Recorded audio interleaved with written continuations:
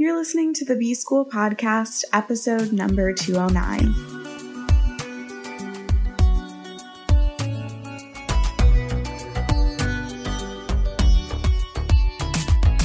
Welcome to the B School Podcast. I'm your host, Taylor Elise Morrison, and I'm sharing my journey of learning, unlearning, and growth in the hopes that you can do the same. It's Thursdays, and on Thursdays I do unsolicited advice from Taylor or Ask Taylor, depending on if I get a question sent in or not.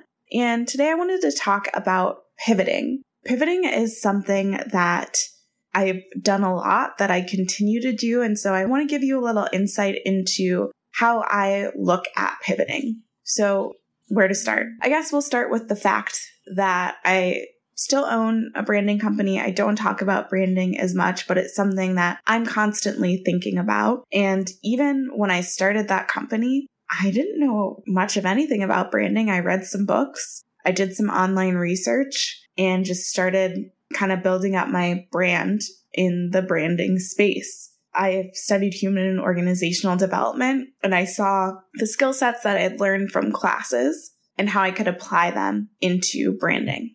And so that's one of the first keys of pivoting, is understanding what knowledge you have from where you've been, whether it's from a major, from past career experience, volunteer experience, understanding, okay, let's see. I worked in development, so fundraising at a nonprofit.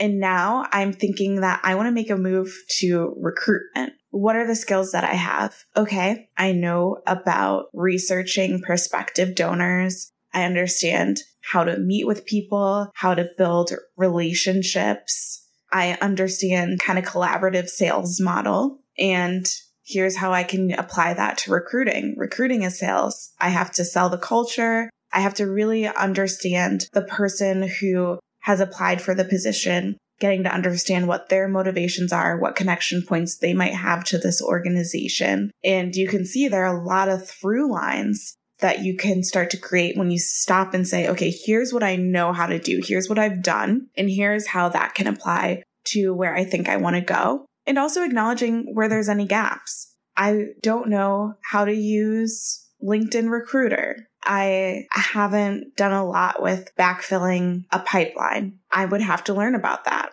And then you can go out and learn it. So that's a big piece, is understanding what you know and how you can start to bring that where you're going. And this, I gave a personal example. Same works in business. Like with Emancipation, my original self-care shop, I learned that people were really interested in talking about self-care. So I learned kind of what the conversation was, what were the points where people were keyed in and excited. And I could take that knowledge into a new business model. And for a while, that was me just talking about self-care, sharing my journey. And then that turned into inner workout. So I could make pivots that way. Even when I moved between, I've made so many pivots. I'm like, which example should I share? Even when I moved from my first corporate job to working at a startup, being able to say, okay, well, I have a side hustle and I've created systems and processes for that. I've been able to do lead generation, whatever, and had a list of things that I had learned from Jubilant, which was my side hustle.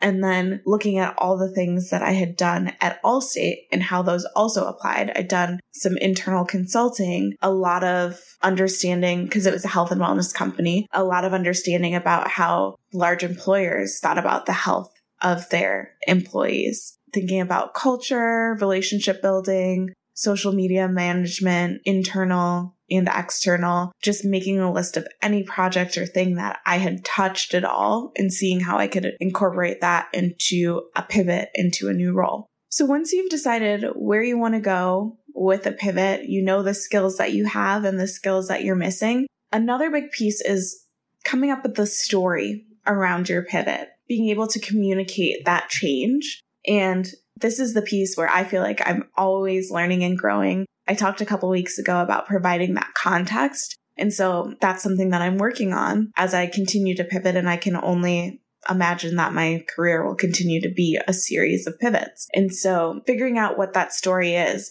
as you pull out the through line of, okay, I'm moving from development to recruitment, what are the things that are still the same? you could tell a story about how you love to connect individuals to organizations at a deeper level. And so the first part of your career, you may have done that through development and connecting people to an organization where they could give. And then now you're at a phase in your career where you're connecting people to an organization where they can show up and bring their best work and their whole self.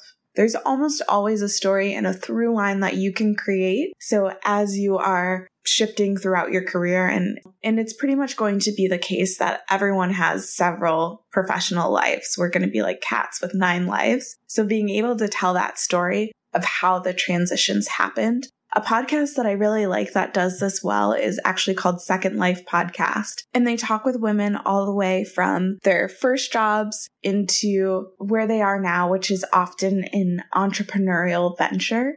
And it's just really cool to hear the through lines. So for you, as you're thinking about making a pivot, I encourage you to list out all your skills, list out the things that are required for where you want to go, and notice where there's overlap and where there's gaps, and then really spend some time thinking about how you're going to craft that story, whether it's in a LinkedIn overview, how you talk about it in interviews, how you're talking about it if you get an opportunity to speak about your career. It's part of how you build your personal brand.